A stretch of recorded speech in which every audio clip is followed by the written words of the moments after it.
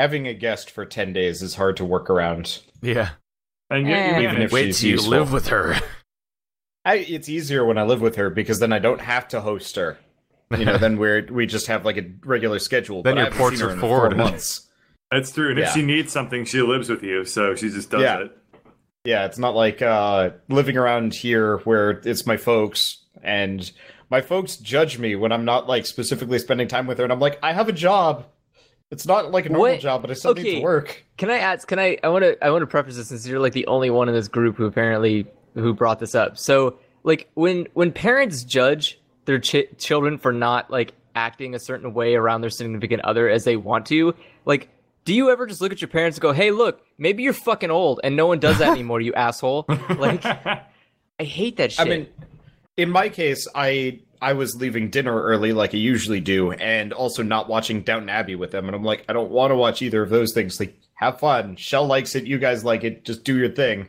But they're like, no, you need to spend time with her and like not neglect her, and I'm like, yeah, can't like do this. That's what, like Like, a show okay, about British That's up to her politics to or decide something? if she's feeling neglected. Thank you very British much. drama show. Like, it's like a high class daytime television show. Do your parents but know that involving your British people. fiance is an adult and not a puppy, and that she can like do what she wants and voice her own opinions?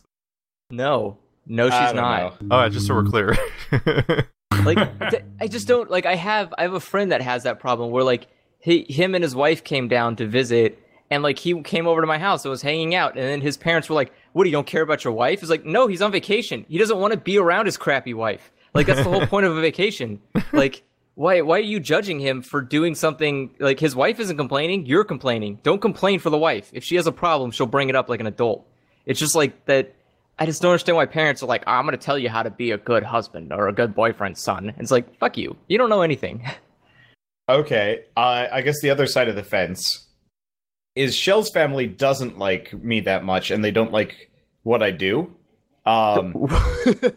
Yeah. So they will like watch my videos and be like, "That's not very good. You should break up with him." Or even more so, like, Why do they watch them? Yeah, why do they watch I don't them? know. Because they I don't want to know. sabotage her. They're like the YouTube commenters. They're like, I don't like this video, therefore it should never exist. So that's it. Destroy. They were visiting some family friends, and they were watching our last stream together, Bird. Actually, where we were making the carousel, which was, I mean, the carousel was pretty fun. We didn't do anything particularly bad, and Shell was there, and we were having a good time. And her parents are like, "This is stupid," and they were there with their family friend's college age son. I don't know. He's like, "I could do better than that." And they were like parroting this at Shell, and I'm just sitting there, just like with kind of this dumb smile on my face, because like I get that all the time. Like, who cares? Who gives a shit? Exactly. But I mean, It's just so if you poke weird. them a few times, the entire Let's Play subreddit just turns into people bitching about how they're just as good as all the big people and they don't deserve what they got and I deserve to be there and stuff like that. Like it's the first reaction people have. It's just a weird jealousy thing. Also, people say the same thing about MMA fighters. Yeah. Like, so would your Like when Rowdy Ronda or whatever the fuck gets knocked out or whatever, and people are like, I could take her. I'm like 45-year-old overweight beer gut guy. Like, I got the weight advantage or some bullshit they always say. It's like, I was no, reading- It's like, yeah, she you're will also a crush your dude. skull That's a big between advantage. thigh, like pumpkin. I was reading a story about an MMA fighter that goes to like a public gym, and she was complaining about how all these like larger women keep challenging her to fights because they're in a higher weight class and they can totally beat her. And then she kicks the shit out of them, and they get really offended and try and get her kicked out of the gym. And sometimes it works, and it's just like, you people are stupid. That's really dumb, yeah. I mean, the whole like, point of a weight class is that people of similar skill have different advantages and stuff like that. Not just that everyone of that entire... it's not fucking... They're not elements in Pokemon. You don't just win it's not regardless. it's not like you're fighting someone who's a leaf type and you're a rock type, and you're like, oh, this is unfair. Like your type is way better. It's like, no, they're like... The whole point is like you're supposed to be like you fight someone in your same weight class because they're at the same level that you are. They move the same speed. Plus, it's a safety thing. Like, Yeah, if you like, fight you outside your weight class, you can die. Oh, yeah. I mean, so I don't know. It's that thing of like, what do you want? If you want an easy victory, then like, are you really gonna feel good about it? Like, hey, I beat that person everybody says is really hard to beat because I'm 400 pounds more than she is. Like, I don't know. Like, have you ever tried like doing a head-on collision with a truck and getting upset when the truck wins? Like, the truck is heavier than you and faster than you. It will beat you. Like, that's how life works. Yeah, it's funny because it comes up like I'll mess up on a boss fight or something, and then someone will be like, "Well, I guess I should be a Let's Player because I beat this guy, no problem." Like, all right, I literally just say go for it. I'm like, just go for it. It's fine. There's nothing stopping for you from doing it. It's cool. You'll fail like they all do. And whatnot is like by far the easiest part. It's everything else that makes this job hard. I think I don't know. Like, I'm more surprised that her parents would be upset that you're a Let's Player, and like, I could imagine a lot of other jobs that would be a less suitable job for you to have. Like, it's hard to brag about your daughter's boyfriend being an internet, like a professional gamer, as opposed to like a doctor or an investment banker. Here's the thing, no one's a doctor. You should look at them straight in the face and go, you know what? You guys are right. My career choice is really dumb. I'm becoming a doctor stripper. So now you can tell your friends that you're... Wandabot, the strip doctor. I got a bad case loving you. That sounds way better than a professional gamer. I am a doctor who strips for money. Like, I mean, you can't get any better than that. A doctor doesn't pay enough for my gambling debts. I have a PhD in sexy. Clinically sexy. Yeah, like what do you want? You know, like you could probably be a neurosurgeon. They're like, well, I don't know. I could be a better neurosurgeon than you. Plus, like, being in a relationship with a doctor sucks. Like, they're never around. Number one, they make a ton of money, but like that's like really lonely. Also, excuse you, if you're a doctor, why wouldn't you not be banging all the nurses? Like, why would you ever have a wife? What a waste of time. So, that's what a lot of doctors say. Yeah, so there you go. So your daughter should be happy that she's not dating a Let's Play or dating a doctor because the doctor wouldn't love her. So, you know, the problem with impressive jobs is that they're fucking unicorns. Like, I don't know anyone who has an impressive job, period, in life. I mean, I do, but all of my friends like work at Google and Microsoft and whatnot. So it's, because you're trying to be programming people. I see. That's the thing. It's like a job doesn't impress me because a robot can do it better. Like, one of the most successful people I know is someone who is like a top person at some programming company that no one can identify by name. So it's like, success, yay! But like, who gives a shit? Honestly, nobody. And it's like there's nothing. That's the end result. Nobody gives a shit. And nobody who is actually like succeeding in life really gives a shit about like job status, you know? Yep. Like, my dad's an upholsterer. My mom works at she's climbing ranks relatively fast at a refinery, and my brother works at PetSmart. It's like, dun, dun, dun, dun.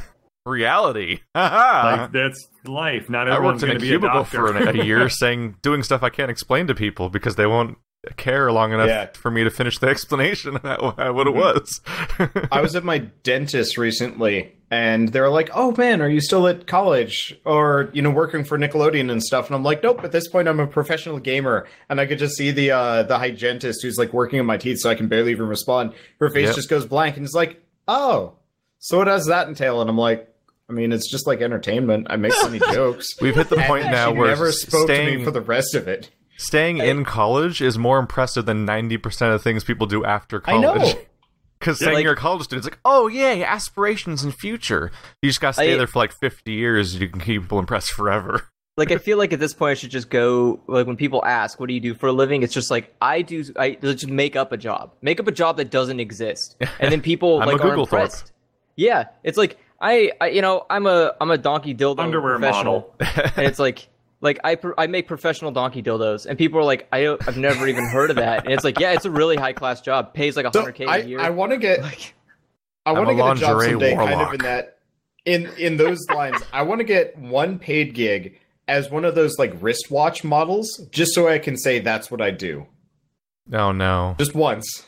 I kind of wish anyone recognize you. Exactly, but everybody would always be guessing. It's like, is that Carl's wrist? Is it? Oh no! And just say yes. Just say yes, even when it's a woman's wrist. Every wrist, black guy wrist, my wrist. It's all color correction. It's easy. Photoshop. Ooh. Just come up with a bullshit reason. Like, it's easier to use like a white dude wrist and color correct it because then it's easier for the photographer to balance the color levels. To white balance it. Yeah. Yeah, just in Photoshop there's a remove pigment option. Add pigment remove? It's a pigment slider, sorry. Like it's a character creator. Yeah. Just like whoop whoop. That's interesting. I mean, I've seen the photoshopped, like every cover of every like magazine where they put a woman on the cover, like they can just make people from scratch practically at this point. Like, absolutely. They don't need to hire models. Like the only thing that they need from a model is the face, and everything else can just be constructed later. Like, I just need the face, and then I'm done. Or you can be like T-Fury, where you just take two people with blank expressions and use them as the models for like 3 years.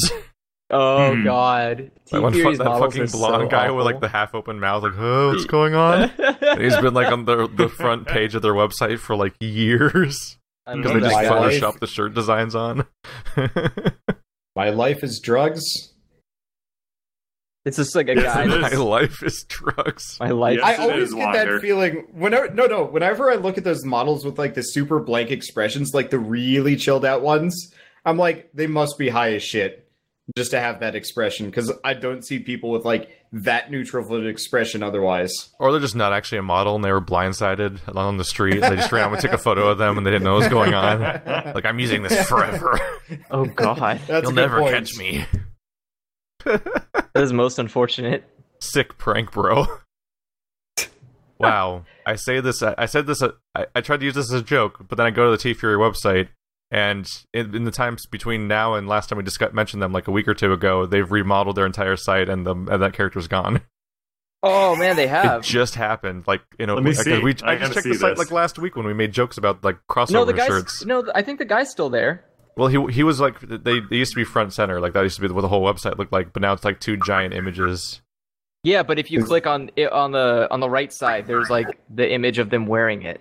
Yeah, they're two different people, though. Up a picture of them wearing it. Let's see this. Yeah, Mr. Frosted Tips is gone, unfortunately, with his weird, like, are we rolling right now? Expression. I mean, let's be honest here. This guy doesn't look any more interested to be here. Well, he also looks like he was just had a photo taken of him for, like, a stock photo website. Yeah. Like, it's going to be used for corporate meetings. Like, God, there must be, like, some killing for whoever, like, invented the green screen shirt. Was like, oh, look, you can just put whatever, shirt you want on somebody. It's like, whoa, now we don't have to pay for models every time. We just have one guy stand in one position, and we just put a shirt over him. But let's be honest, like... you know what? It was probably a lot of some websites lazy... make a lot of their sales based on having, like, a plethora of, like, really hot chicks that they, like, put all the shirts on. Like, God, like, a lot of, like, the graphic tee, like, companies used to do that a lot. Oh yeah, I forgot T-Fury had what's-her-face from Game of Thrones as a model. Huh. What are you talking about? Isn't that the chick? Not the little girl? No, that's not Arya. No. Oh. First of all, that picture was taken when she was a really little girl. Oh, so it couldn't be her. I don't remember. Whoa, stop zooming out. Because that picture is older than me watching Game of Thrones. Oh. I can't really tell because it's the low-quality picture. Yes. It is. So this gaming podcast...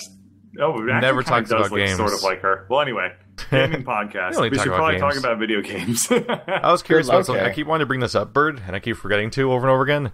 I listened to you and Wandered on your podcast from MagFest a while ago, like a long while ago now, and you had like an offhand comment about like something you did at MagFest that was measuring like the vocal range you had.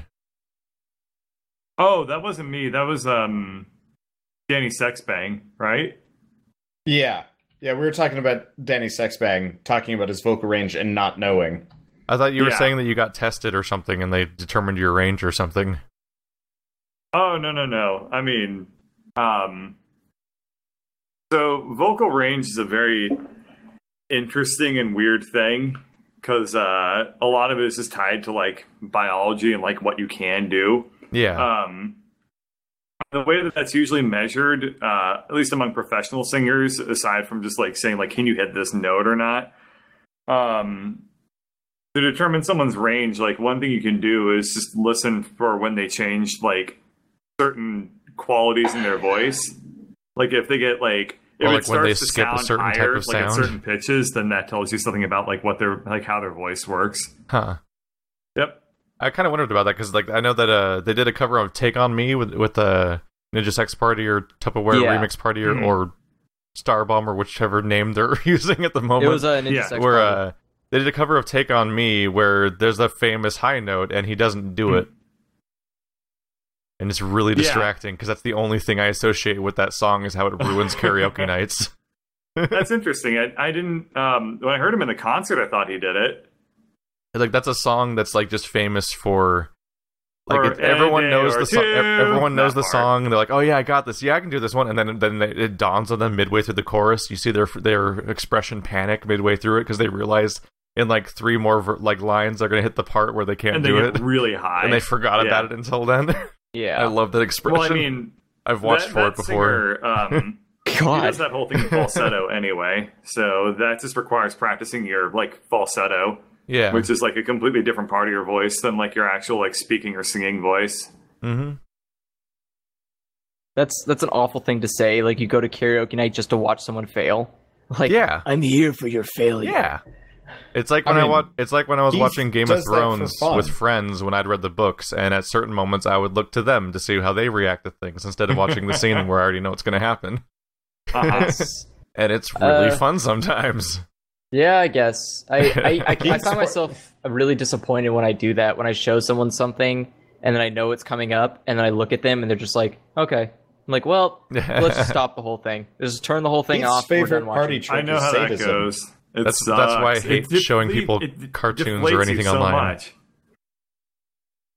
Like I learned the lesson real hard, partly from Andrew actually, to just never show people stuff you find amusing on the internet. Yes. Because people they'll either completely underreact, and you have that nervous feeling the whole time of like, oh, are they gonna like it, or is this like, am I just embarrassing myself right now? Or in Andrew's case, just active disdain vocally the entire video. I mean, what did you expect with Andrew? It's like hearing music, man. Once. You're just like, the cool part's coming up, and then you found out that there was never a cool part. What happens is that sooner or later, you just have something seems remarkable enough that you're like, oh, this one will work, though, like after you've restrained yourself for a while, and then you're wrong again. Yeah. That's how it happens again. The only time I was ever right was when I showed everybody, Don't Hug Me, I'm Scared. Oh, yeah. Oh, that was so good. That worked on everybody. But aside from that, I've had just flop after flop of why am I friends with people? D-Say. I do remember.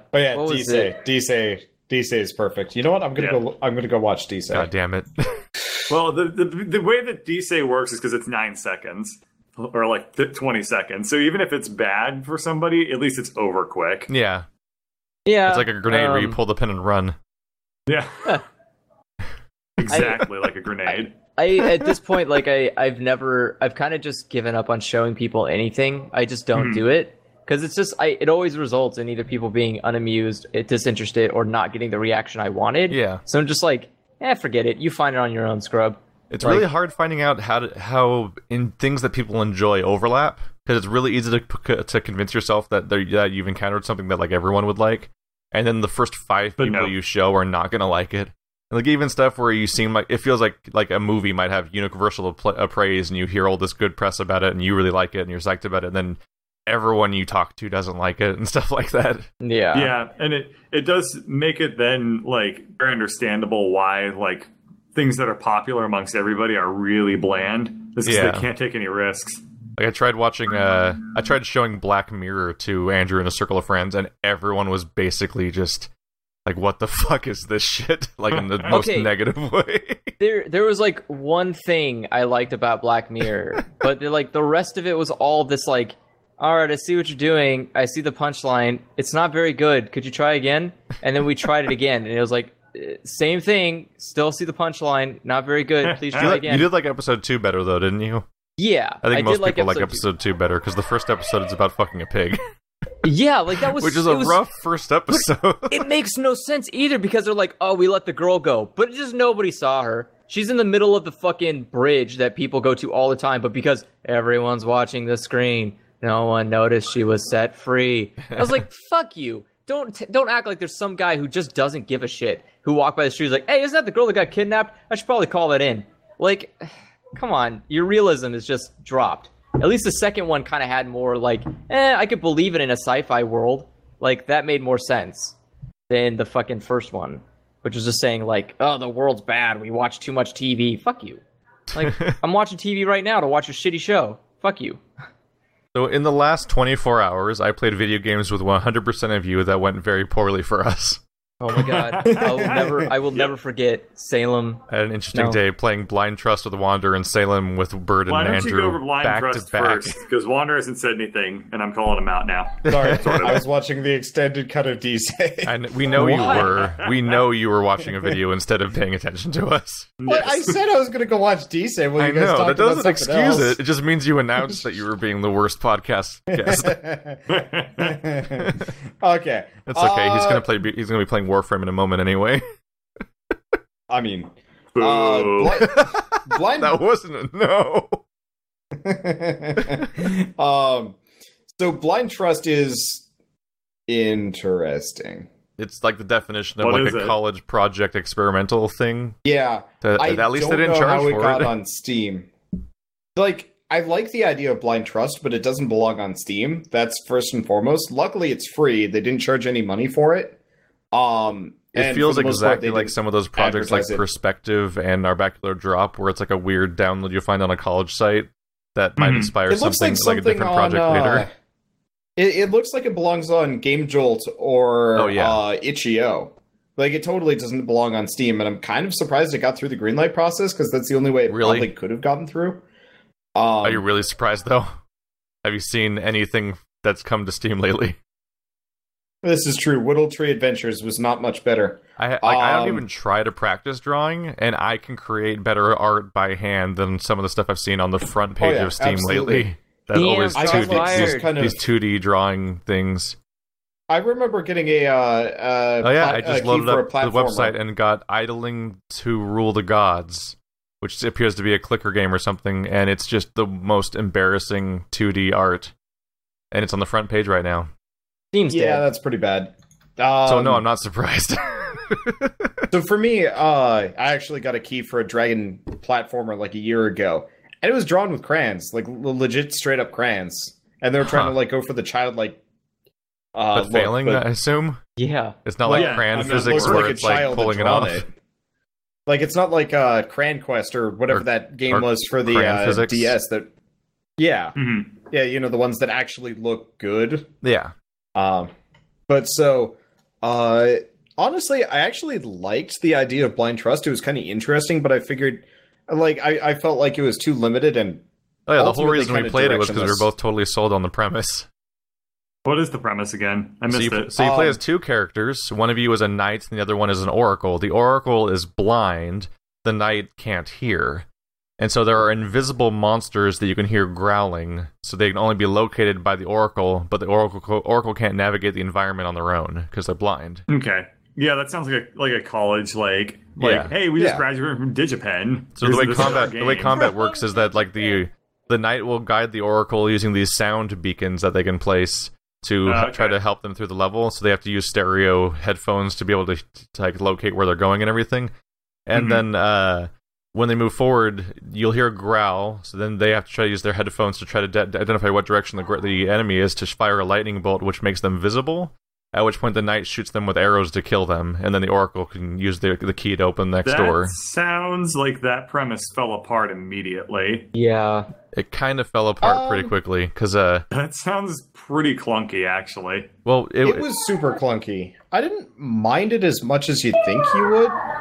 Like, it only got cumbersome when the game stopped working. It actually glitched out at one point. Okay. Oh, perfect. Yeah. So there are these pillars that are supposed to light up, and they didn't. We spent like maybe 10 minutes wandering around being like, where the hell do we go? Because these are supposed to light up, because they lit up, we solved the puzzle, and then the game crashed. It's basically a pentagram of pillars that have a crystal on them, and the knight shoots them to make them chime, so that the oracle can find them to actually like energize them with the lightning, and then they link together to open the next door. Yeah, and it just wasn't working according to Wander.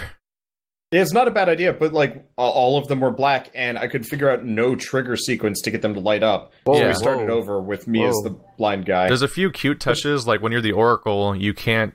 You're blind, obviously, but the way they express movement is that you are. It basically looks like that concept of like when being underwater and like there's floaters everywhere, like that kind of concept. Yeah. Like there's these white puffs everywhere that are very slowly drifting around. And they have permanence in their 3D space, so that means that when you walk around, you see them move, which gives you a concept of how much you're moving, because you would have a sense of motion as a blind person. That doesn't reflect the environment in any way. So what you're saying is that game sounds like a perfect candidate for Oculus Rift. Yeah. Which is weird, because it was not an Oculus Rift game. Yeah, it has no VR. That's the perfect time to use VR. I know. That's really... God, what... Can we just shut Steam down and start again? Try it again. I do actually really wish a competing service would pop up. Yeah. Well, it's weird. They're actually I actually like Origin now. I think their service has been improving a lot, but there's no way that people are going to go over to Origin. It's better Origin's than it was. Maybe if they had better games. Was more popular too. Desura? Yeah. Did you hear about the weird issues with Desura? Yeah. What have they done lately? Aren't they dead? Not pay people for a while. Oh, well, fuck them. I'm pretty sure they're dead. Yeah. I'm pretty sure the entire company is dead already. Yeah. I'd have to look into it. But... Desura, brought to you by the people that made Ouya. I know I've looked up a website recently, or I looked up a game recently where the people were talking about how the Desura copy of it was $900 because they're trying to just say, no, don't buy it here, but they couldn't take it down. Huh. It's they jacked the price up to $900 so they would only buy it on Steam because they were just trying to escape Desura. What I would like is a Humble bundle launcher, like the people that do Humble Bundle. Yeah. I could see them actually having a good distro service. Because I've always been a fan of their customer Yeah, they do. And they've got the customer support. All they need is a launcher. But to close up Blind Trust really quick though, aside from the weird gimmicks and stuff like that, it had issues with us walking through walls. It had issues with puzzles not seeming to work. And probably the toughest thing of all is just the fact that you complete 3 rooms where find the monster and shoot it. Do this weird crystal puzzle. Find the monster and shoot it. Oh, the game's over now. Yeah. And unfortunately, it's just over in 10 minutes. The exit cutscene was also 15 frames a second. Oh yeah, it looked a lot like watching the Diablo 2 cinematic or something like that. Of why is this not running? Whatever computer they used to render that thing couldn't render videos or their settings because it was it looks like a trailer for Myst back in the late 90s. Wait, it was FMV, right? So it was all pre-rendered. Yes. Oh my god. They would have been better off just panning the camera out. Because all it did was it just tracked over the island you were already on. So it's just yep, this is... And so this was a paid game, right? No, completely free. We're complaining about it, but at least we didn't spend money on it. But it's just we're just talking about all the weird ways that it was an interesting concept, but it failed in these several ways. But yeah, it's just a free thing you download on Steam. Well, on the bright side, if you did have to pay for it, since it was only 10 minutes long, you could just return it. That is true. True. Yeah. Yeah, that would not have worked out if they tried to charge for it. No. Yeah. It already has negative reviews on Steam. Usually people are pretty forgiving for free games, but we had to pay for that. Ooh. That's the weird part about having public reviews, right? Is that they're really unforgiving for really arbitrary things, but super forgiving for everything that is way worse than those things that they're mad about. Yeah. Because it's all about public perception rather than anything even vaguely objective. But this is the same masses that'll complain about reviews not being objective. Yeah, I think I don't know. It's to me, it's weird because I think there's the I've seen that where a lot of visual novels are free to play. People keep making them, but they're some people are really harsh about it for a free visual novel. And I'm guys, there's bad ones for $40, and you're because it's free, it's perceived as having lower value anyway. Yeah, so why if it's a bad game, just uninstall it. Who fucking cares? You don't have to you could just say people get really angry about it. They're just I can't believe this was made. It's guys, it's free. Just say it wasn't fun, bad story, the end. I don't know why you have to go into a fucking 3-paragraph tirade about why this guy should kill himself. It's just a free game. You know, like if it was $40, yeah. Like if you just bought Duke Nukem, yeah, write a 3-paragraph essay of why it was a bad game. But like, you know, like you didn't fork anything over. In fact, you probably only had to play like 15 minutes of a free game, and then we're like, "Oh, this is shit," and then left. Like, wow. And the download probably took you like 5 minutes.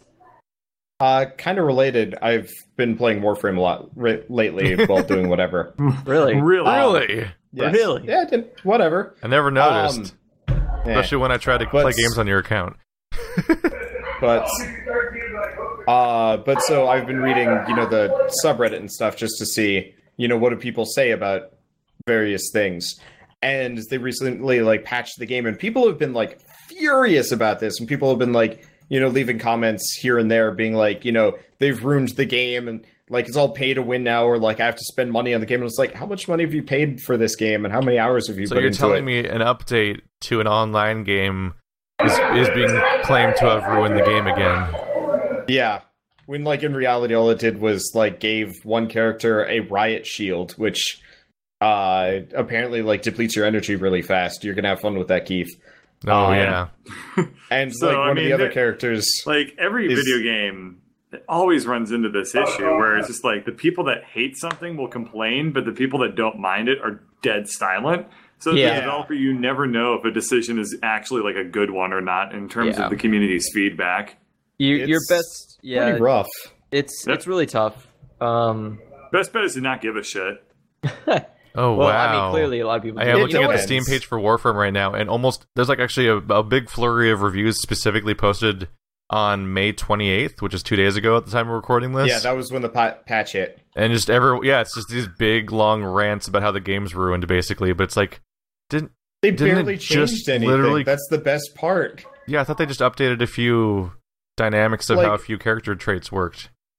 They did. They gave one of the characters the ability to rework one MOBA character and it ruins the game, supposedly. Yeah.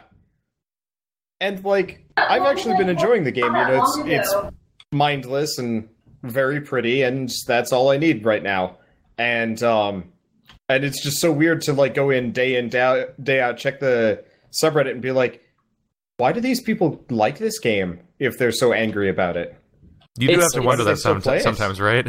Honestly, it's the same thing that what happened with Payday. People got really upset because the whole, you could buy gun mod skins and they give you slight buffs. But it's like, hey guys, it's a PvE game. You can't do PvP. Why the fuck are you mad that people can pay to have better weapons and only benefit the team as a whole? I will admit that's slightly different. So for Payday... Is it? Well, okay, so for Payday, they already had ridiculous DLCs, $10 if you want to get 3 to 5 new guns. Okay. Which, but you don't need them. You can still play the game and have a good time without them. Yeah, but people will kick you. No, they won't. Yeah, they will, actually. I've never gotten for not having DLC packs. Well, don't you play with your friends? How far were you in that game? I've played almost 20 hours of just with randos, and I never get kicked for Did you get to the point where you had the sunglasses? Do you even know what the sunglasses Yeah, how you get the sunglasses? I have all the DLC packs, but there were times when No. Sunglasses aren't DLC. They're when you've hit max level and looped around several times. Yeah. Did they give you a magical stat boost or something? No, nope. It's just to signify that you are a top tier player and you've played the shit out of this. But if you show up to some of those if you show up to some of those missions with a perceived low tier gun, I totally got kicked several times. That's really crazy. I mean, I've never had issues finding matches. I've never... And, there are times I go, months without buying DLC packs. And I'm like, I don't really need those guns. I don't care about them. And I just go and have a good time. And I've never had an issue.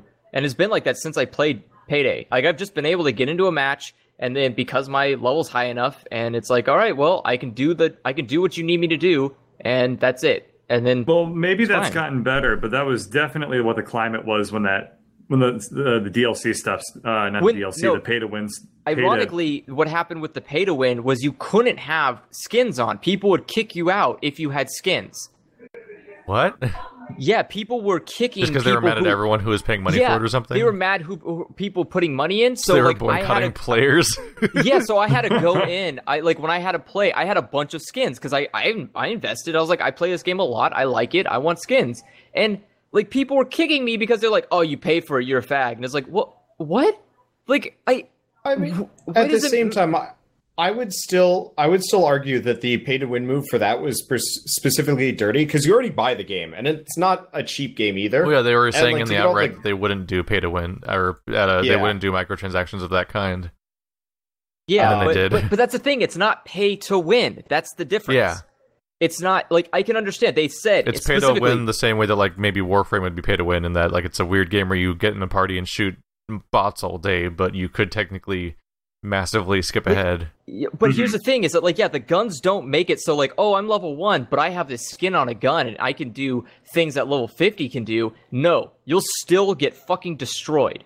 Because, like, the gun boosts are not anything like, oh, man, game breaking, like, oh, plus 50 to fucking damage. They're just like, oh, you have higher stability. Well, thanks. Wow. Or something basic like, oh, well, everybody in your group gets plus 5 XP. Okay. I guess more from my perspective, I already considered the company to more or less be kind of greedy with the way they handled things. You know, the constant like DLC packs came off as like really money grubbing, to the point when they did the skin thing. It's like, by the way, you can pay more money for like even more perceived small advantages. That was kind of the end of it, because honestly, between when I first started playing Payday back when it released, and then, you know, when they added the skins, they added a bunch to the game, but not really that much, not enough to justify the sheer amount of money people had thrown into the game. Yeah, and so it felt really strange to me that they were more or less grabbing yet more money without actually providing content.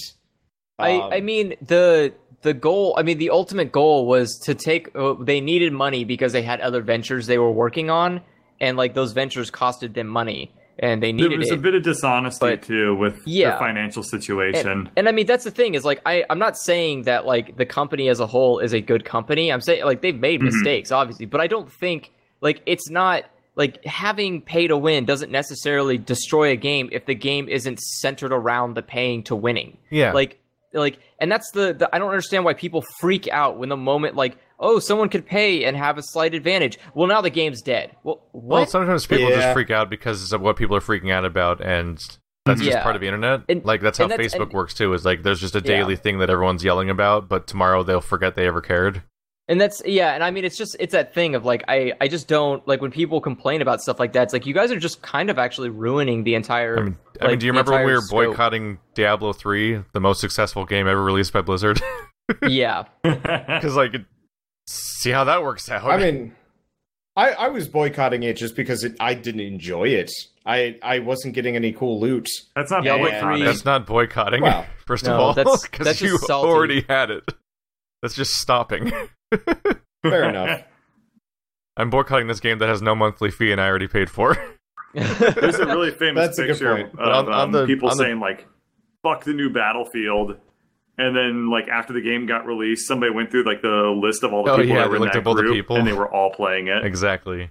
Because you could look up their gamer tags on the actual petition that was anti-Battlefield for the boycott and everything. Like, on the topic of PayPal, I mean, wow. What? Pay to win? Wow. Nice job. Like, really, I just did, like, a sick, like, movie reviewer zinger on Payday on accident. Kinda. No, I mean, that type of bullshit where every movie reviewer tries to make a shitty pun about the movie they hate based on the title and everything, and it's always really contrived. Dude, we got it, Keith. That's not the issue. So what about pay to win? But the thing, no, not a pay to win. It's on PayPal. Damn it. Payday. On Payday. Okay. Jesus. Everyone's confusing me by shouting corrections for the thing that aren't the right thing I'm trying to say. Legend of Zelda. So the thing on Payday is that I don't have that much of an issue against their monetization system, specifically because I'm not invested enough to care about that part. It's just the existence of the monetization means that they're incentivized to go further and further down what makes me not like the game, basically. Because I like the mission structure, and I like the scenario, and I like the gameplay, but I hate the entire metagame of even the original game. Like, before any DLC, I just hate, like, gain experience to unlock trinkets that allow you to do basic actions that would have been useful a few minutes ago when you lost that mission, huh? And stuff like that. So, like, I kind of hate all of Payday 2 as a concept because whenever you're not in the middle of a mission, it's just constantly spamming you with the 500 upgrades and weapons and skins and weird things. And I'm like, I just want to have a specific set of tools, and those are the things I can use. I want the Left 4 Dead situation of like hero, the specific items in the game. There's like one of each, or maybe like a tier 2 version you can find halfway through the mission or whatever. And these devices do these things. They all have a specific, easily observed purpose. And then just make a clean game around that. Like, I enjoy that kind of stuff. And I don't like that Payday is about leveling up and about grinding and about, like, redoing things. And I don't like anything about, like, a progression system like Modern Warfare. And see, I guess on the other side of the fence is I hate Left 4 Dead because it gets stale so quickly. Like, there's no incentive for me to keep playing once I beat it once. Whereas Payday gives me an incentive because I want to get things in the game, or I want to go and like visit levels on a higher difficulty using the skills and the like all the experience I learned from doing it before. But like Left 4 Dead, the difference between us, I guess, is that I want to play the higher difficulty because to use my skills. Yeah, it's mostly the idea of progression in Left 4 Dead and Left 4 Dead 2 is that you eventually can like beat the game faster and on harder difficulties, but that's not really that rewarding in some respect. The head-to-head mode does do a lot more for that, though. That game gets a lot harder on the higher difficulties, though, because like on the easy mode you just play it, and on the harder modes you actually have to be a team. Well, and I mean and ultimately at the end of the day, the concept is still the same, which is just. It's 4 fucking people who just really like working together and trying to survive. Yeah. Like, and if you can find 4 people who like doing it, then great. As long as those 4 people don't have to do anything excessive to enjoy that game. I just never want to be told that something would be useful in a situation, but you have to go unlock it. And that's fine. But in the same regard, I don't want to like fight for weapons or fight for things that are necessary. Well, I'm not saying you have to find them in the level. I'm just saying that in that particular case, that's just how that game is structured. Left 4 Dead 2 often has tier 2 weapons halfway through a run. But yeah, and there's no reason. I'm not saying that's the thing I'm stressing as what's important should be in Payday or anything. I'm saying the part where there's the simplicity of like, here's what these weapons are. They're not hiding behind like a progression gate in the metagame or anything. For 50 more hours to use the rifle. Like I don't want to go into a mission to rob a bank and I have a pistol and a mask, and other people have like crazy drills and flashbang grenades and AK-47s and body armor and like 50 different things. I'm like, this is literally unfair. This is not even playing field. It's funny. It's one of those kind of games where like whenever I play Payday, I like to play with people who are not as skilled as I am, because I want to invest my time into helping others get to my level. And like there's kind of this fun, like I don't know, I just have a fun aspect of it's like Dark Souls co-op. Yeah, it's kind of just like that fun of like I like jumping into a game, seeing that there's low level people because I'm just so high of a level, and seeing low level people and being like, okay, cool. Well, how do you guys want to go about this? Because I'm basically a god compared to your guys' abilities. So like tell me what you guys want to do, how you want to do it, and we'll go and do it your way, and we can have fun doing it that way. Like I'm not going to complain like, oh, you guys are too low level, fuck off. Like, no, I mean, if you're not high enough level, we're just going to alter the way we play, because that's the best thing about Payday is that you don't have to do everything by a book. You can like jump in there, go halfway through silent, and then just get loud at the end. Or you can just go guns a-blazing. And it's like that nice thing of like, if you're playing with people who have a positive attitude towards levels, then you can have a lot of fun. But if you have that normal problem that the internet is a piece of shit, then Left 4 Dead's a better option, because then you're running into people who are like, oh, you're level 2, fuck off, you suck. And it's like, or, like the thing is, I'm not mad because other people have capabilities I don't. I'm just mad that the game has things I can't just use. Yeah, and that's fine. That's what I'm saying is like some people, it's for some people I like working towards getting those things, but some people don't want to sit there and have to work and be like told, oh, you'd be much better if you were level 5. And it's like, well, what the fuck then? Like, why, why don't just give me the thing that would make me be able to complete the mission? Like, I don't know why I have to work, like why I have to fail in order to succeed later. Like, that makes no sense. It's just perceived like you're getting better, but you're just getting better things. Yeah, exactly. It's not a matter of your skills getting better. It's just you're getting more things that make you better. It's like beating an old school Castlevania versus beating like a newer one, like a Metroidvania. Yeah. Yet, and at this point, you're meaning really old school because it's like the first we're talking couple games compared to the last NES next 20. At the same time, I would say I enjoy when there's two progression systems. One obviously is your skill, and one is obviously your equipment. Yeah. I like games like Dark Souls, where like every weapon is technically viable depending on how you do it. Though I don't like it that some weapons are more viable than others. Like, it pisses me off that the basic longsword is actually the best straight sword in Dark Souls 3. Yeah, like that feels really dumb. That's one of the gambles is like when you try to make everything equal, you try to make everything balanced, but you also try to make everything different. Inevitably, something still is going to be better forever. That's just that's kind of how every balancing system works ultimately. But and you could spend a million years like tweaking every parameter on everything, and you'd never really get there, you know? Yeah. And the good news is in a game like Dark Souls, you can still make like 50 completely different builds that are all viable, and not like, oh, it technically works, but like, no, this totally works type situation. But at the end of the fucking day, it's just a fucking game. If you're not having fun, then just don't play it anymore. Exactly, and that's why I don't play Payday.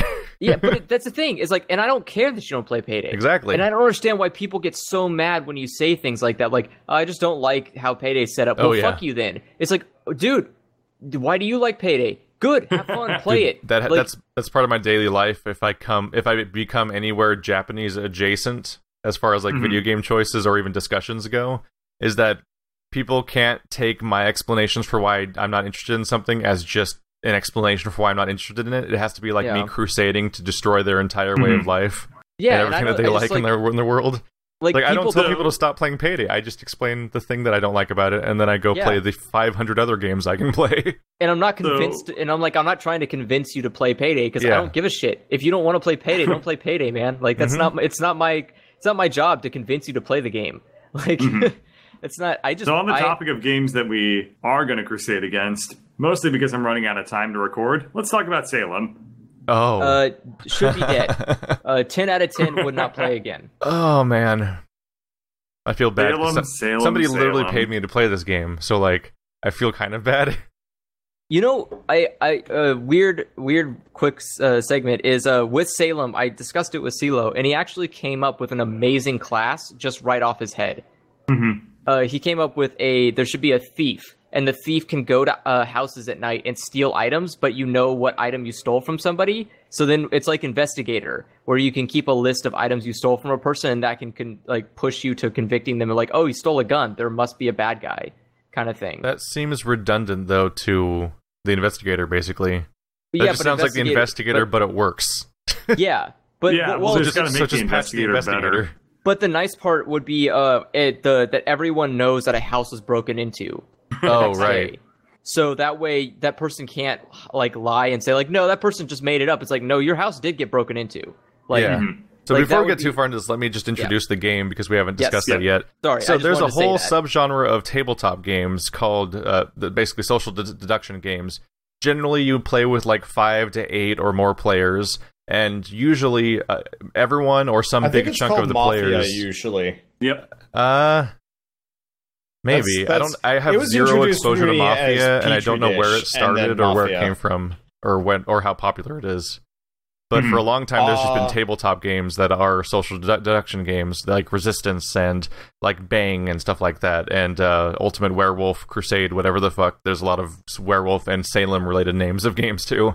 But basically, everyone has secret roles. There's generally like a good guy team and a bad guy team. The bad guys are usually outnumbered, but oftentimes the bad guys get to know who each other are, while the good guys don't know who anyone is for sure. And you're basically you're taking a series of turns where your actions might betray exactly what your motives are, and people have to deduce socially, basically, to basically argue back and forth and figure out who everyone is and try to win for their team. And there's a lot of really elegant games that handle the system, and like, then there's some games that don't handle it so well, and I think all three of us kind of came away with Town of Salem thinking that that's exactly what Town of Salem is a game that does not really nail it, partly because it seems to be a like 12 to 15 player game, and it has like 30 character roles, 33 roles, which makes like trying to in your head like spiderweb what even is going on and what anyone's trying to accomplish incredibly complicated. But then also every round is about 30 seconds long, and it's on an unstoppable, ongoing in-game timer. And it's really rough because it completely changes how the game's pacing works. Because when I play a game like Resistance at a table with people, every time anything happens, you all argue about it, and you go back and forth, and you joke, and you're like, oh, that guy's a spy, and accuse people at random just to get reactions out of them and see how things go, and like it's all fun like that. And then you choose to go the next turn when it makes sense. And in Ultimate Salem Witch Party, whatever, Town of Salem, there's just a World of Warcraft style corner like dialogue box you can try to type into, but every 30 seconds when the phase changes, the text gets wiped out and you can't get it back, as far as if I remember correctly. No, you can't get it back. And the game just keeps going nonstop, and no one can ever pause it, as far as I could tell. And because you're online in a text chat, like you're playing a Facebook game or something, you can't get really good reactions from people. Pretty small, and it's just a room of like identical looking little pilgrim people with some username they made up 5 minutes ago. And considering the text box is basically your main entry into playing the game, the fact that it has so little screen real estate is ridiculous. Oh yeah, because they need to. That's the topic of of monetization and microtransactions we were talking about earlier. Is that at least half the screen's dedicated to the most unimportant part of the game, which is the circle of people standing around. Because it's all cosmetic stuff that you can replace with DLC, and that's their business model. So that means the whole interface has to suffer so that can be most of the screen when it doesn't actually matter. No. And boy, does the interface suffer. Ooh. Also, boy, does anybody who pays for stuff in the game 9 times out of 10 are bad guys. So that was really baffling, was the fact that you could take the character models that represent individual jobs and use them as your character model regardless of whether or not it was your job. Which is really weird. And it's really unfortunate because there's a thing in the game called scrolls, and the scrolls increase your probability of landing on a certain job that you want. Yeah. Because when you see somebody who has a special character skin, you can immediately assume like, oh, they probably like have enough money to buy scrolls to pick a character trait or pick a role that they want. So everyone's getting random roles, but they're practicing one role over and over again and know exactly how to play it, and they can keep changing their name and their appearance so no one catches on that it's them every round. Yeah, so then it's like that problem of like the serial killer. Like if there's a serial killer and they're like specifically good at doing that, then they'll always keep getting away with it because they just know like, okay, these are the things I need to do, and this is the way I can make it, work for me. It's just like, I don't know. And like, I have this problem where, like, Mafia has the biggest advantage out of everyone. Like, I feel like Mafia has way too much advantage on the field. So, I looked at win stats amongst public games. Mafia wins 66 to 70% of the time. Holy shit. That's so broken. Yeah. Fix the fucking Mafia. Like, by contrast, in my experience, Resistance is super 50-50. Yeah. So it's like 60 to 70% of the time one team wins, then about like 30% of the time the other team wins. The serial killer wins 1.5% of the time. That makes sense because it's basically impossible. You know what? I think the problem is like if the game forced people to hang someone every turn, it would be a better game. That's the other fucking thing. Democracy is broken as shit. Oh yeah, you vote whether or not to hang somebody, but then also... But nobody votes. Yeah, a bunch of people don't vote, or everyone votes innocent, and you can't get anything across, but you also can't convey the reason why you're trying to hang people, because you still only have like 30 seconds before the game just moves on without you. Exactly. It's a rough system. And you know why the bad guys always win?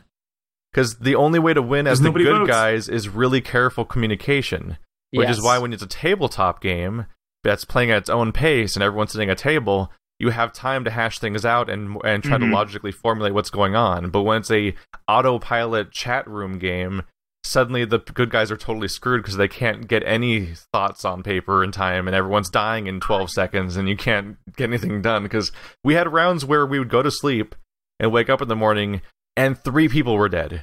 And it was the beginning of the game. And it's like, how the fuck do you strategize around this? What does that mean? There's just 3 dead people. I would say every round, like, this person's the killer, hang them, and nobody would fucking vote. No, I know, because I did that for like 3 fucking rounds. I was like, kill this one character. And everybody was like, no, kill and then at the end it was like, oh yeah, you should have killed that guy who's a bad guy. Oh yeah. Like, if anybody fucking listened, or anybody had the like opportunity to just take a fucking second to read the chat room, which they don't normally do because of, you know, like, YOLO, don't fucking care, just gonna AFK most of the time. Like, no one left useful wills, no one fucking communicated, and like no one the wills were impossible to decipher. Everyone's notes were fucked up. Yeah, like I totally get the will thing, because I started trying to fill out wills that would have useful information, and I couldn't figure out what would be helpful because I couldn't piece together what was happening half the time. Like as investigator, the most important, like the most useful thing is just like night 1. The name of the person, and what the investigation showed up. And, like, that's all you can do. But the other class is like, what the fuck? Like, as a jester? What are you, just like, haha, every day is a painful experience. I wish someone would hang me so I could win. Like, you know, what's the point of a will? Because you can't contribute to anything. And then it's like, there's so much, oh god, it's just such a bad game. It's like, on our tabletop group, we have Resistance. And a lot of people have played Resistance Avalon. And we have, like, Ultimate Werewolf Hunter or something like that, and we have a game called Salem, which is very different from the Salem game we're talking about. And all of these games have a nice balance to them, goddammit, Andrew, where there's always 2 teams, maybe 1 neutral character to throw things in there, and there's, like, everyone has really defined abilities. Usually there's only, like, oftentimes the 2 teams are just all the same guy across the whole team. Sometimes there's 1 or 2 special characters to mix things up, but they're always carefully balanced. And, like, the black sheep for me of all the tabletop games we have is this game called Bang. And its problem is similar to Town of Salem, which is that it blows up the maximum player count to, like, 12 or something dumb like that, just like Salem does, where it's just too many people. It adds, like, 4 new character classes, so almost everybody is a unique character. And it even has things where, like, everyone has hit points, and you just shoot people as whenever you feel like it. And there's even an attack that hurts literally everybody at the table for 1 hit point and stuff like that. What? So it's such a clusterfuck that, like, I literally sat down to play Bang at one point and played 3 consecutive games where I died before my turn happened. And much like that, like, Jesus. Like, Town of Salem is this weird clusterfuck of just, like, there's too many characters, there's too many roles, it's going too fast, and everyone's just dying indiscriminately because so many characters can kill things. And so it leads to, like, there's too many random elements and too little social deduction going on, so it kind of defies its own premise in a way. So, to recap, like, my 3 games I played with Salem, like, game 1, I was Jester. My job was to convince people I was the serial killer, so I would get hung. Night 2, I got murdered in my sleep immediately. I hadn't even spoken in chat or anything. So game 2, when you design it so that you have 12 players, you gotta kill them off fast, and that sucks ass. Yeah, player elimination is already one of the worst things that happens in any video game. I mean, in any tabletop game. And this is a tabletop game, ultimately. It has all of the trappings except for the good part, which is being at a table together. And, like, day 2, game 2, I was the mafia leader. I was the godfather. So I was just putting hits on people. Guess what? I just clicked on somebody's name every turn, and then they died. And then the game ended and I won. I had no strategy. I didn't even bother identifying who was good or bad. You know who your mafia members are already, so I would just click on somebody every turn. Guess what? They all died at the end. I won. Game 3, I was the investigator. Every time I investigated someone, they died that night. Yep. So, like, I couldn't get any intel that wasn't publicly available because I would try to investigate someone. It's like, they can forge documents or something like that. And then they just died that night anyway. No. And so the person that died, everyone knows who they are because you know the role of the dead people. So it's like, I had 2 games where I couldn't do anything, and 1 game where I had all the power in the world and no actual incentive to think about it, because I could just click on people and they would die, and there was no, like, temptation of, like, oh, they're gonna catch you if you don't click on them. And you know where that temptation comes, you know, like, the risk comes from is sitting at a table and trying to have everyone have a bunch of time to talk about who the bad guy is, because then you're like, if you're the godfather, you can just stay quiet and you win. Yeah. And you can't stay quiet at a tabletop game because you're there in front of them and people talk to you, and you have to defend yourself, and you can accuse people of things, and it's my favorite goddamn genre of tabletop games for that reason. Mm-hmm. And it's great, but is the worst way of doing it. It feels like you're playing every time you play Town of Salem. It feels like you're playing with all people who are opposed to winning. Yeah, because, like, people are actively trying to fucking make the game impossible to win. Oh yeah, and it's like, why are you here? What is your prerogative? Not vote, man. Like, it's just full of fucking memes and children who don't understand the concept of a game, and you just have to deal with it in the best way possible, which is to not play. Just don't play. And you were there that night. We actually recorded Resistance because we tried to make YouTube videos out of it and stuff. Yeah. And one of those games, I specifically said, hang on, the Resistance is losing against the Spies because we need to slow down, we need to talk about stuff, and we need to figure things out. Because that's how that game works. And you can't slow down a game that has a time limit that's not even a minute long. And the game can't force you to talk to each other. It's just a chat room. It's anonymous. You're a bunch of blank avatars with dumb names that are all named after superheroes and bullshit, because that's what people do, is they call themselves Cats and Spider-Man. And, like, they just sit there silently, and you can't even slightly figure stuff out, because there's 12... You can't talk to 12 people in 30 seconds. No. That's one person per 3 seconds in one chat box. Like, no one can do that. And, like, who do you even choose to start talking to first? Because, like, you can't... Like, what? You don't know anybody's it's class mathematically either, so impossible. it's just like, so you could the be medium talking... kind of works, though, weirdly enough, because... the medium's coolest thing in the game. At the start of the game, only a couple people are dead, so you can actually, like, slow down and communicate. The medium is legitimately the coolest idea of the entire game. Yeah, it works great. And then you die in the first turn, so it doesn't fucking matter. Like, explain in detail how that works for people that don't know yet, like how the medium class works. Oh, so I've played it twice, and the first time I played it, I didn't really know what was going on, but basically as players died, they entered like the graveyard, and like that was a special chat just for dead players. And if you're a medium, you can talk to the dead players during like the nighttime phase, and then during the daytime phase, you can communicate to the other players if they feel like fucking listening the things that were told to you during the nighttime. Yeah. You're basically the super issue with will. That is that like you can die at any time, just like any other fucking character in the game. So if you die in the first night, then like the whole like good side loses one of their best characters immediately. But you have an ability to communicate with a living person once. And it's really hard to do that. Which is why they're the coolest class ever. Yeah. Yep. Like, I want the medium class to be in a tabletop game. Yep. Where it would work. The problem with that, like, the ability to communicate with the player during the day is that they don't listen anyway. There you go. And the problem with the medium class in tabletop is it'd be really hard to anonymously communicate with somebody without giving them away. You know, there is a way you could do that, which would be... Because I was thinking about it last night, the only way you could possibly do it is everyone close their eyes moments. Well, no, like, passing not even the paper. close your eyes moments. It's if, like, the whoever's the medium gets a cell phone... and is allowed to communicate. Well, the problem is the medium has to be a secret in many of these cases to make them safe. No, so like so there's still that moment when so you know everybody closes their eyes. It's medium's turn, but the medium can just pull out a phone and look at the chat room and see what everybody's been typing. But they make so much noise. Yeah, cell phones are not quiet. I think the best way to do cell phones are not quiet. What do you mean? The best way for a medium to work would probably be to have everybody close their eyes and only the medium can open their eyes, and then like the ghost can literally write messages to them and stuff like that, and then take the paper away afterwards. Yeah, that would work too. Which is That'd how be the best way to do it makes sense mechanically, because that's how tabletop games work for social deduction games. Is usually everyone closes their eyes, and then all of the spies, for example, all open their eyes to identify who each other are, and then everyone closes their eyes again before the game starts. How about this? The medium. There's like a little dish in the center filled with notes that the ghosts have been writing. And at the end of every turn, during the nighttime period, the medium just gets to pull from that list, look at them quick, and then put it away. They don't talk, no phone. But if you're sitting next to somebody, you can totally hear them do that. That's the issue. And you can hear them on their cell phone, it is too, something that is you can unique hear to video somebody games, basically. swiping.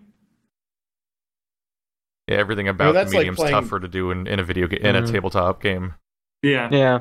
In any case, medium class is the coolest class. Town of Salem is utter garbage otherwise, and don't play it. Perfect. Okay, I gotta go. You guys feel free to keep talking. All right. But, see you next week, I guess. Goodbye, Birdcatcher. Bye, bird. User disconnected from your channel. How you guys doing? I'm having a swell time. You know what? Yeah, I'm kind of appreciating not being able to talk about topics because apparently I have like the worst sore throat I've had in years. Oh. Your break's over. Yeah. Well, I can fix that. I can fix that for you. A game I don't want to drink your cum. No. Whoa. It's not free anyways. Have you ever heard of that before? You had to go there on your own, kind of apparently. It's like a shitty red pill theory thing that is like trying to convince women that like male semen is like really good for them, and anywhere from sore throats to headaches. And I had a friend once that like sincerely believed in all of it, and one girl was like, "He's just saying these things," and I'm like, "Jesus Christ, he does believe this. He's not just like touting it. He's actually hitting on people, saying like." Oh yeah, I can totally fix your ills. Anyway, let's move on from this. Yeah, it's okay. He eats lots of pineapples. Yeah. Ugh. So to fix your sore throat issue, the game I've been playing recently was Doom. The new one that came out. Seeing as you hate everything, is it good? It is amazing. I pretty much guarantee you he was gonna love it because it's everything I've seen about that game. It's old Doom. Someone fucking got it right. They were like, you know what was good about the old Doom? The way old Doom was, and someone just made that in 3D, and I was like, I was worried it was going to be a little bit more like Call of Duty, like that's what I thought. I immediately thought that when I first started the game, because it's like you're in a room, there's two demons, that was you get the last gun. year of people being mad about the game. Yeah, and like so you get up and you like shoot two demons, and it's like, okay, go to the next room. There's your armor. Go to the next room. Now you go into a room, and then the moment you get to the third room, you're like, okay, where do I go? And the game's like, I don't know, where do you go? It's like, what? And then you pause the game and see a giant hologram map. You're like, holy shit, this is Doom. Map and you're like, oh my god, this is amazing. Thank you. And like, you just, every time you go... Did they make it like completely non-linear again? Yes. Or mostly non-linear? It's completely non-linear. And like, I love it because you go into a room and you're like, is this a good room? And then someone hits you with a fireball. You're like, okay, I'm supposed to be here. There's demons here. It's like, you just run around. You could just do, like, I was on a chain combo where I would, like, do nothing but, like, shoot, punch, shoot, punch, just so I can keep the chain combo of, like, gouging eyes out and, like, stomping on people's heads. And I was like, oh, this is just, this is good. This is how games are supposed to be. And it was so fun. And, like, your main character doesn't talk because that's how Doom worked. And so instead, he's like really passive aggressive about everything. So like there's people in the world that keep like saying things you need to do. I wouldn't even say passive aggressive. Well, yeah, he's basically aggressive about everything. The lore starts trying to happen at him, and he just breaks it. He just like throws the screen on the ground. He's like, I fucking don't care. He just like throws the screen on the ground, just keeps running. And someone starts trying to narrate the game to him, and he literally rips the monitor off the wall and just slams it and just leaves. All right, I guess I need to go buy this game. Yeah, it's so everything I've seen about good. Doom so far makes it look like the first, like, truly, like, fun-looking shooter I've seen since, like, Halo Reach. Yeah. The thing that sold me on it, I just didn't get around to playing it because I knew it wasn't going to be worthwhile from, like, a business perspective. Yeah, I'm just like, this game's fucking expensive, so I'll get to it someday. Yeah, that too. The Terminator reference, when you fall into the lava... And the Big Hero 6, the references for Doom look amazing.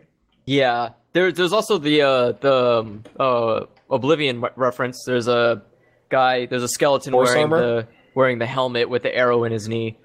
Oh yeah, I did see that. No. Yeah, and there's a lot of stuff that I appreciate because there's a lot of things that even do callbacks to the old Doom, and it's just like it's just so well made. It's amazing that someone managed I saw the one GIF of like walking through like an old style Doom corridor and then showing up in like the real world. Is that in the game or is that like kind of an intro thing? I've heard that there's Easter eggs in every level where it's an old level of Doom just hidden around a corner somewhere.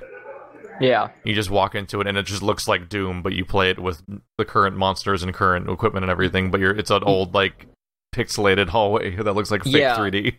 Wolfenstein did the same thing in that new Wolfenstein game that was utter trash. The first one or second one of the new ones? The first one? Basically the full one or the weird mini one that came out a year later? The full one. Okay. In the full one, there's like, you can go to sleep, and if you choose to have a nightmare, it brings you into like a pixelated version of Wolfenstein 3D, but but your hands are like 3D. So it's like, you're like a high polygon character in a pixelated world, but like everything about everything about Doom is so good because there's so many things that like the way that they present everything is just this it's just this way of like, look, you just need to get the fuck out of here, and it doesn't matter what you do or how you do it or anything. You just need to survive, and everything comes at you with this, like, there's no sense or purpose. Like, I have enemies that are running and climbing on walls, and I'm like, can you just fight me? And they're like, no. And I'm like, fuck you then. And it's just so fun to have to, like, play this game of, like, I just need to kill everything in this room. But there's not there's not this strategy where it's like, you need to hang behind cover. You need to wait for your heals to come back. Like, you just got to run. And if you punch someone in the face, chances are health's going to pop out. So just keep punching. It's cool because it's that really specific version of fast and slow that old Doom was, where combat's constantly circle strafing and freaking out and dodging crazy stuff and blasting people away, while it also gets slow because you gotta do Resident Evil style exploration and finding keys and stuff like that. And more recently, shooters have done the exact opposite, which is that combat has gotten slower and more about hiding and more about regenerating health and taking cover, but exploration has gotten faster, and that's usually running down a hallway and usually having a bunch of cutscenes trigger where, oh my god, look how radical this game is, and its most exciting moments are all the parts where I'm not playing and stuff like that. Yeah. So like, that's why I play Halo on easier difficulties. And that's the thing is, like, I rented the game originally because I was really worried. I was like, nah, this is gonna be trash, just like Wolfenstein was. And when I first started playing it, I felt like, okay, I get here it is, like the linear, hold your hand, you're a piece of shit, you don't know how to play games. And then, like, the moment that they ditch you in a room full of demons, and they're like, okay, well, you know how to play the game, so fuck off. And it's like, what? I'm so happy. I can't even contain how happy I am right now that you don't give a shit about me. What game was I playing earlier? I was playing Space Run Galaxy earlier today, which is like a tower defense game. And the tutorial's like 20 minutes long. And I'm like, no, give it to me in like 5 minutes or less. If you can't give me a tutorial, if I can't figure out how to play your game in like a minute and a half, your game's either too complicated for me or your tutorial is dumb. Did you get the did you get the proper like tutorial fatigue that just made you stop playing altogether? No, I played it through just because I wanted to, and it seemed like a charming enough game. But like at first, I was like, all right, it's kind of hammy voice acting, and they'll shut up after a bit and just kind of let me play. Nope. And then they didn't. Like my first episode is like 50% silence on my part, and I'm like, this is not great. It's still an okay game, but it's just like that tutorial is hard. Whereas conversely, I got another game called Planar Conquest. No tutorial. There's a little question mark in the corner that you can press that will teach you how the shit to actually do things, but without it, you're like when you launch old school lost. WoW and a series of exclamation points pop up on the screen for you to click on. Yeah.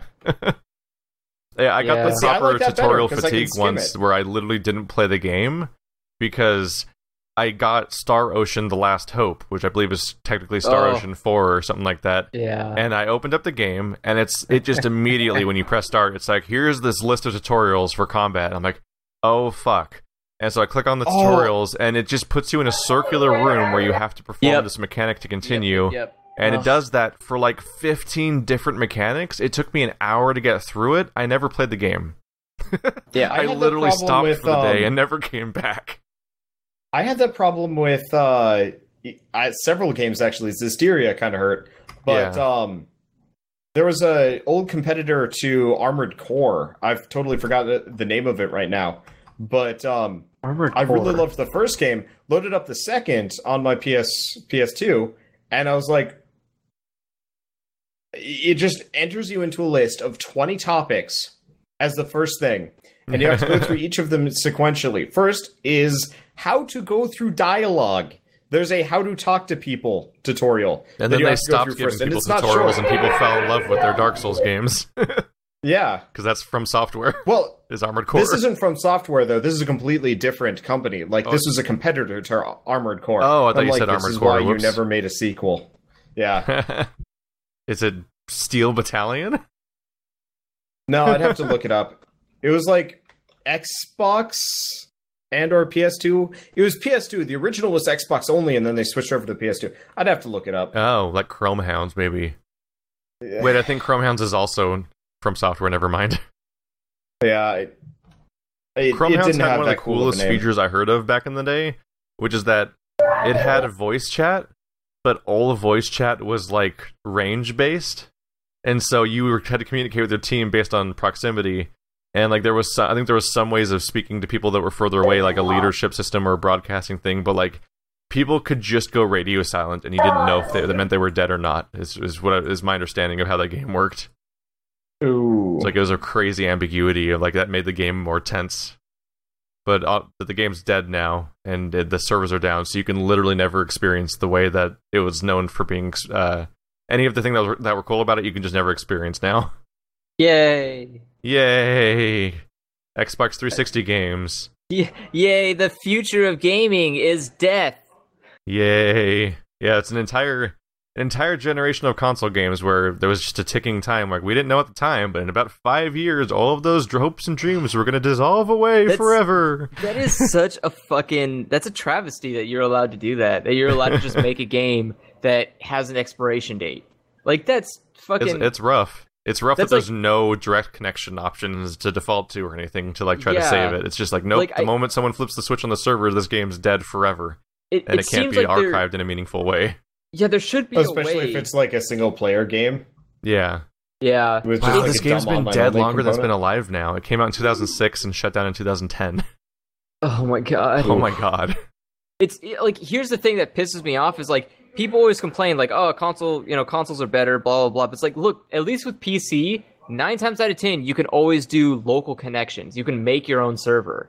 Like, there's a lot of the times that you can like just build a server for a game and then connect to that server.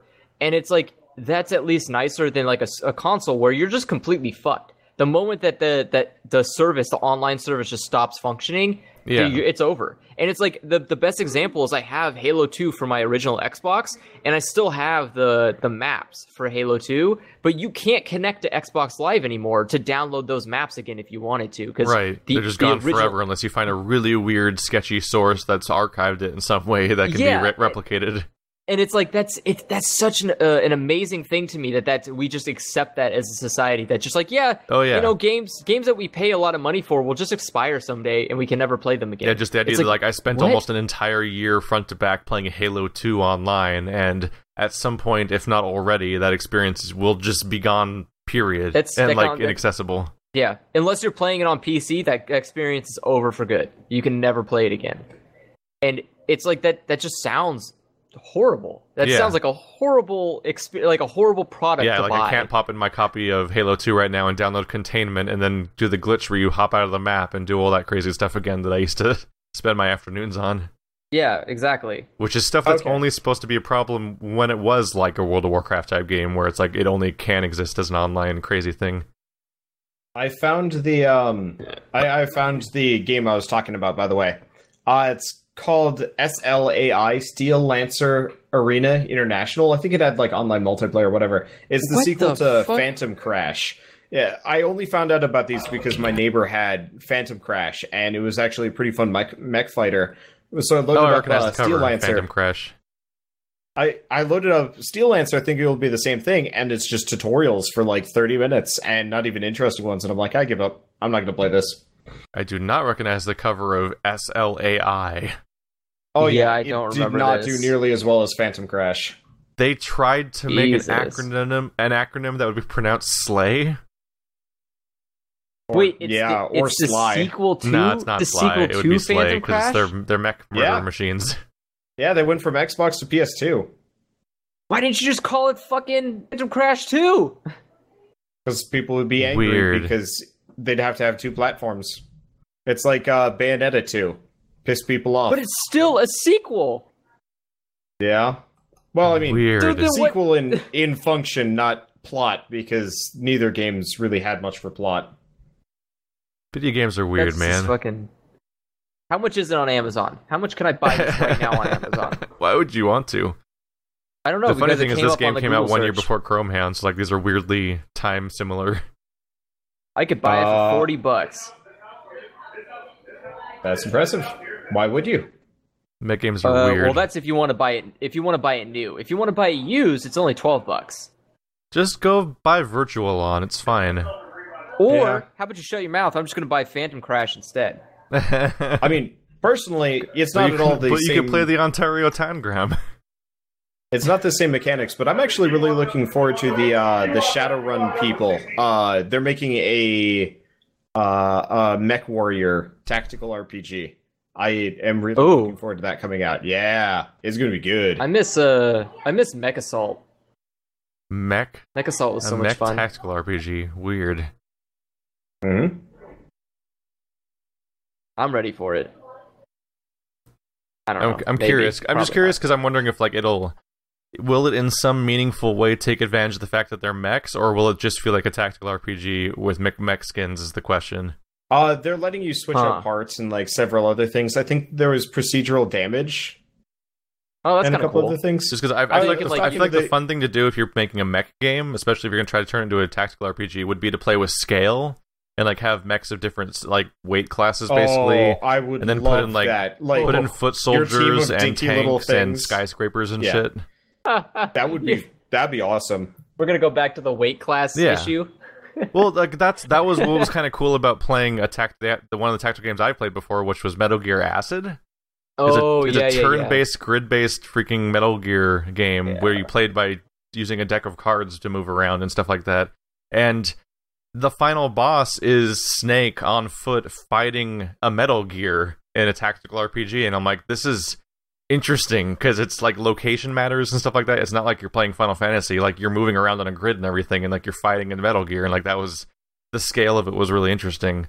And if there's no sense of scale, then it feels like it kind of defeats the purpose of being like a tactical RPG. I mean, of being a mech game. I mean, I would love that. I know this is a reference, but like Big Zam, but in a tactical RPG setting, that'd be really fun. I mean, that happened. There was a lot of really good instances of that in the Dynasty Warriors Gundam games, based on the same property. There is that like.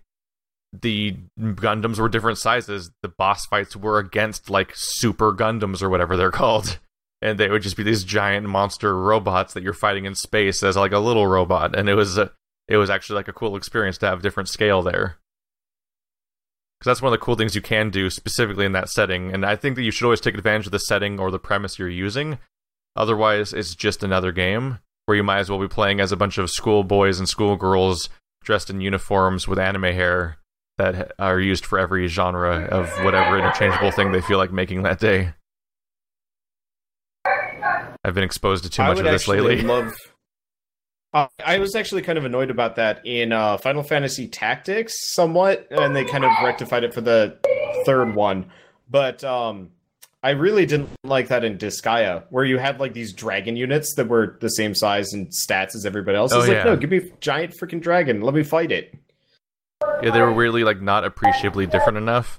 Like I've even seen fighting games try to use that mechanic, so it's weird to see other games not try to use it. Because like there was a it was a Capcom versus SNK was the series where like fighters were worth different numbers of points, and you could pick you could spend 3 points on your party of fighters. This like it's the same way you do like Marvel versus Capcom teams where you pick 3 characters. But you were picking 3 slots where some characters took up 2 slots because they had different like power classes basically, and it was actually like an interesting sort of system, which I don't know if it worked in that specific game because I don't know what makes a good fighting game, but I want to see that in more games. That was a bad fighting game. Probably there were 2, maybe 3 large class characters. It's been a while since I've played it. Played it with Shell. I mean, my understanding is every 2D crossover fighter's bad. Oh yeah. Marvel vs. Capcom 2 was good, if I remember right. But even then, aren't those ones like even at best aren't they good for like people looking for fun, but bad on like whether like any scale of like how you measure fighting games against each other? I don't know. I'd have to look into that one. I just remember playing it, not feeling like I was completely getting wrecked by some specific character being like overpowered, except for the usual like cheese strategies that every fighting game suffers from juggle. On like low skill levels. I was thinking more about the one character that can shoot and being able, like, having to deal with that in some way, shape, or form. But so for SNK, what was it again? Marvel versus Capcom versus SNK. Yeah.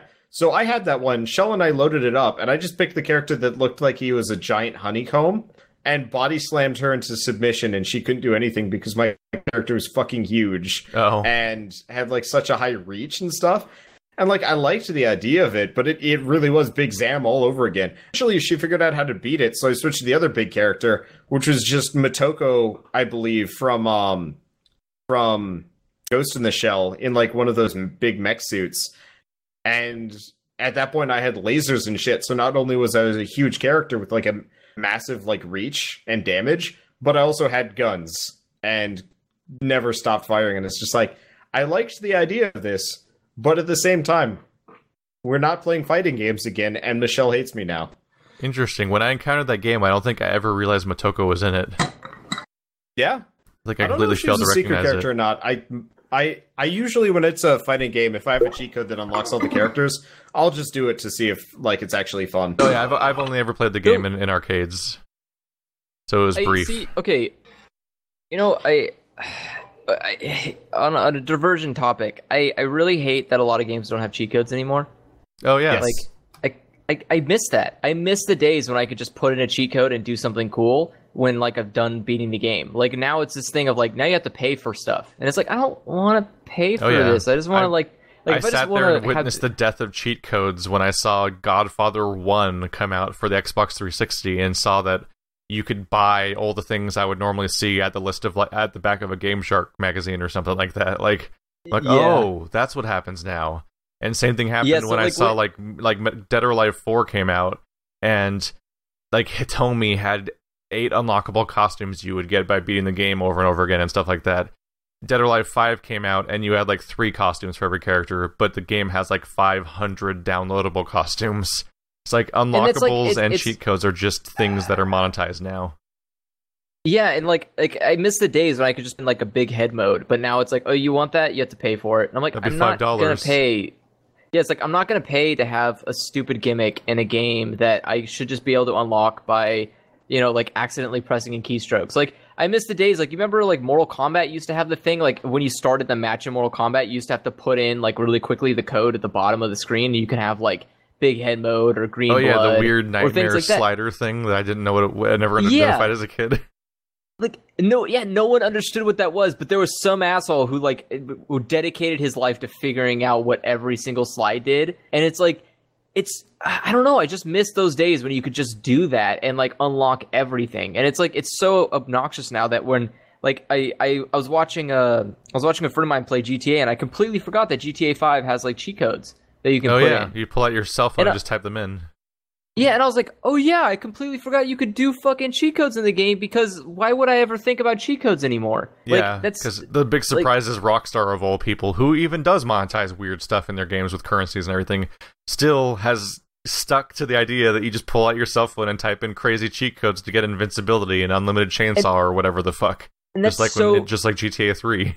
And that's just so nice. Like, I missed that. I missed watching somebody play GTA and, like, doing ridiculous bullshit because they put in a cheat code. Like, one of the cheat codes was like, all your bullets are explosive. And I was like, this is amazing. Like, I would not pay money for this, but this is a hilarious thing to watch. And it's just like, I don't know. I miss those days. I miss the days when you could just be, like, you could have fun. I miss when Grunt Birthday Party didn't feel like a weird thing. Like, oh yeah, shoot a grunt and they explode into confetti in Halo. Yeah. It annoys me almost more that, not that they've, like, cut it out as a separate DLC thing, but that, you know, all these games, you know, cut it out to be a DLC. And a bunch of games are like, yeah, but we don't do DLC. So instead of being like, yeah, we'll have cheat codes, they're just like, no, we're not even going to have anything. Oh yeah, it went from being DLC to not existing. Yeah. Yeah, and I would rather, as much as I hate to say this, I would rather pay like $2, $3 to get the cheat code suite than not have any at all, because, yeah, it still hurts me on a moral basis, but I really do like screwing around on big head mode or something. And I just like really weird, secret, crazy stuff being in a game. Oh, shit. Like, you and I need Richter to play as your name in Castlevania Symphony of the Night to play the whole game as a different character. Like, that's crazy. That's so cool.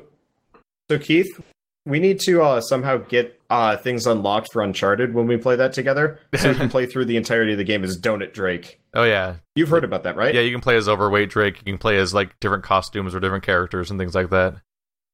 Well, the best part about Donut Drake is it actually changes the game. Like, shit will break under you when you're, like, platforming around. Yeah. So it actually makes the game literally harder. And I was like, I need to play this because this sounds amazing. That's just... And nobody does that anymore. Like, yeah, like, and that's appalling, because it's not like it's like on a programming level, it's not like it's impossible to add that in without dedicating a lot of time. You know, it's just like you just put in a parameter that says if player inputs these commands in this order, then you unlock a thing.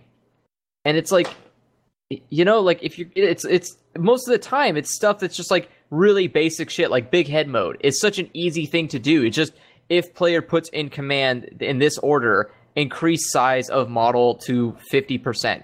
And it's like, okay, there you go. So why the fuck can't you just, you know, humor me a little bit and have a little bit of fun? I'm sure a lot of it comes down to, like, games have become much more vicious about, like, bottom line and publishers and issues like that. So, like, the idea of, like, implementing a feature that has to be bug tested and stuff like that, like, it's, like, that's, like, the stretch goaliest of stretch goal, where right now, unfortunately, a lot of AAA stuff is, like, the last year of its development sometime is like the most horrific crunch because their company's mistreating how the entire production cycle is supposed to work. And so they're busy enough trying to make it not need a massive day one patch, let alone put the fun stuff in. That is what's nice about Naughty Dog, is they get all the time in the world. Yeah. Oh, yeah. It seems like Sony just treats their first-party developers well for some reason, like when no one else seems to. I mean, so Sony seems like it still has kind of the right idea on a lot of things. Yeah. Nintendo's like that too, though. Nintendo has a lot of... like, their first party's pretty good about having special stuff. It depends, but yeah. I haven't heard of a whole lot of, like, workplace mistreatment from Nintendo either. Actually, I haven't heard of anything really from Nintendo. You don't hear of that. Yeah, you don't hear from the inside of them, so for all we know, they're, like, actually murdering people. Yeah. Well, I guess I don't hear about a whole lot of Japanese, like, internal structures at all. It's a double layer protection thing of not gossiping, and also we can't understand them. So, like, we have filters through which some, like, people, only specific ways even translate them, and it takes effort, and press is lazy. Yeah. Well, also, I believe Japanese culture, you don't complain about your workplace. No. In the same way that, like, Americans do. On this topic, before we go away from it, I wanted to mention, do you guys remember the EA spouse controversy? Oh, yeah, where, like, the story about being an EA spouse and, like, trying to, like I miss my own family stuff going on. Yeah. I remember that from, like, the LucasArts thing, but I don't remember it from EA. Or even, like, the Team Bondi situation. This was back in... like 2004, 2005. This is why I wanted to bring it up, that it was more than 10 years ago, but this is kind of perfect. Oh, yeah, we all knew about it, and nothing changes about it, because there's no system for changing it. Yeah, unless, like, the U.S. changes its labor laws, there isn't. Oh, God, it's on LiveJournal. Yeah. What? That's dated. Yeah, it's called EA The Human Story at ea-spouse.livejournal.com for the people at home. For people that don't know, effectively, this woman 2004 wrote this big article. And actually, the Department of Labor has been changing things now. So you have to be paid a lot more before you're exempt from overtime and stuff. So it is, like, changing, but it's not changing very fast. But effectively, this woman's husband was working upwards of 80 hours a week, if not more, for multiple months at a time, purely to get this video game done. And then he got fired afterwards and stuff like that. And it's just like this horrible cycle of having no job and then having a job that doesn't pay for the amount of work you're putting in and also is slowly killing you. I mean, I live in a house full of programmers, and the unanimous concept is that, like, all of them were, like, at one point into the idea of, like, making video games, but it quickly becomes apparent that if you know how to program, the worst industry you could go into is video games, because you're going to work the most for the least pay and have the least secure job and have a horrible life, basically, all under the excuse of, but you're doing your dream job, man. Yep. It's horrifying. I worked when I was at Nickelodeon. Luckily, I was still paid hourly, so the 1 week that I worked 80 hours, I made a lot of money from it. And they're like, don't do that. And again, I'm like, don't give me as much work. Don't do it to me again.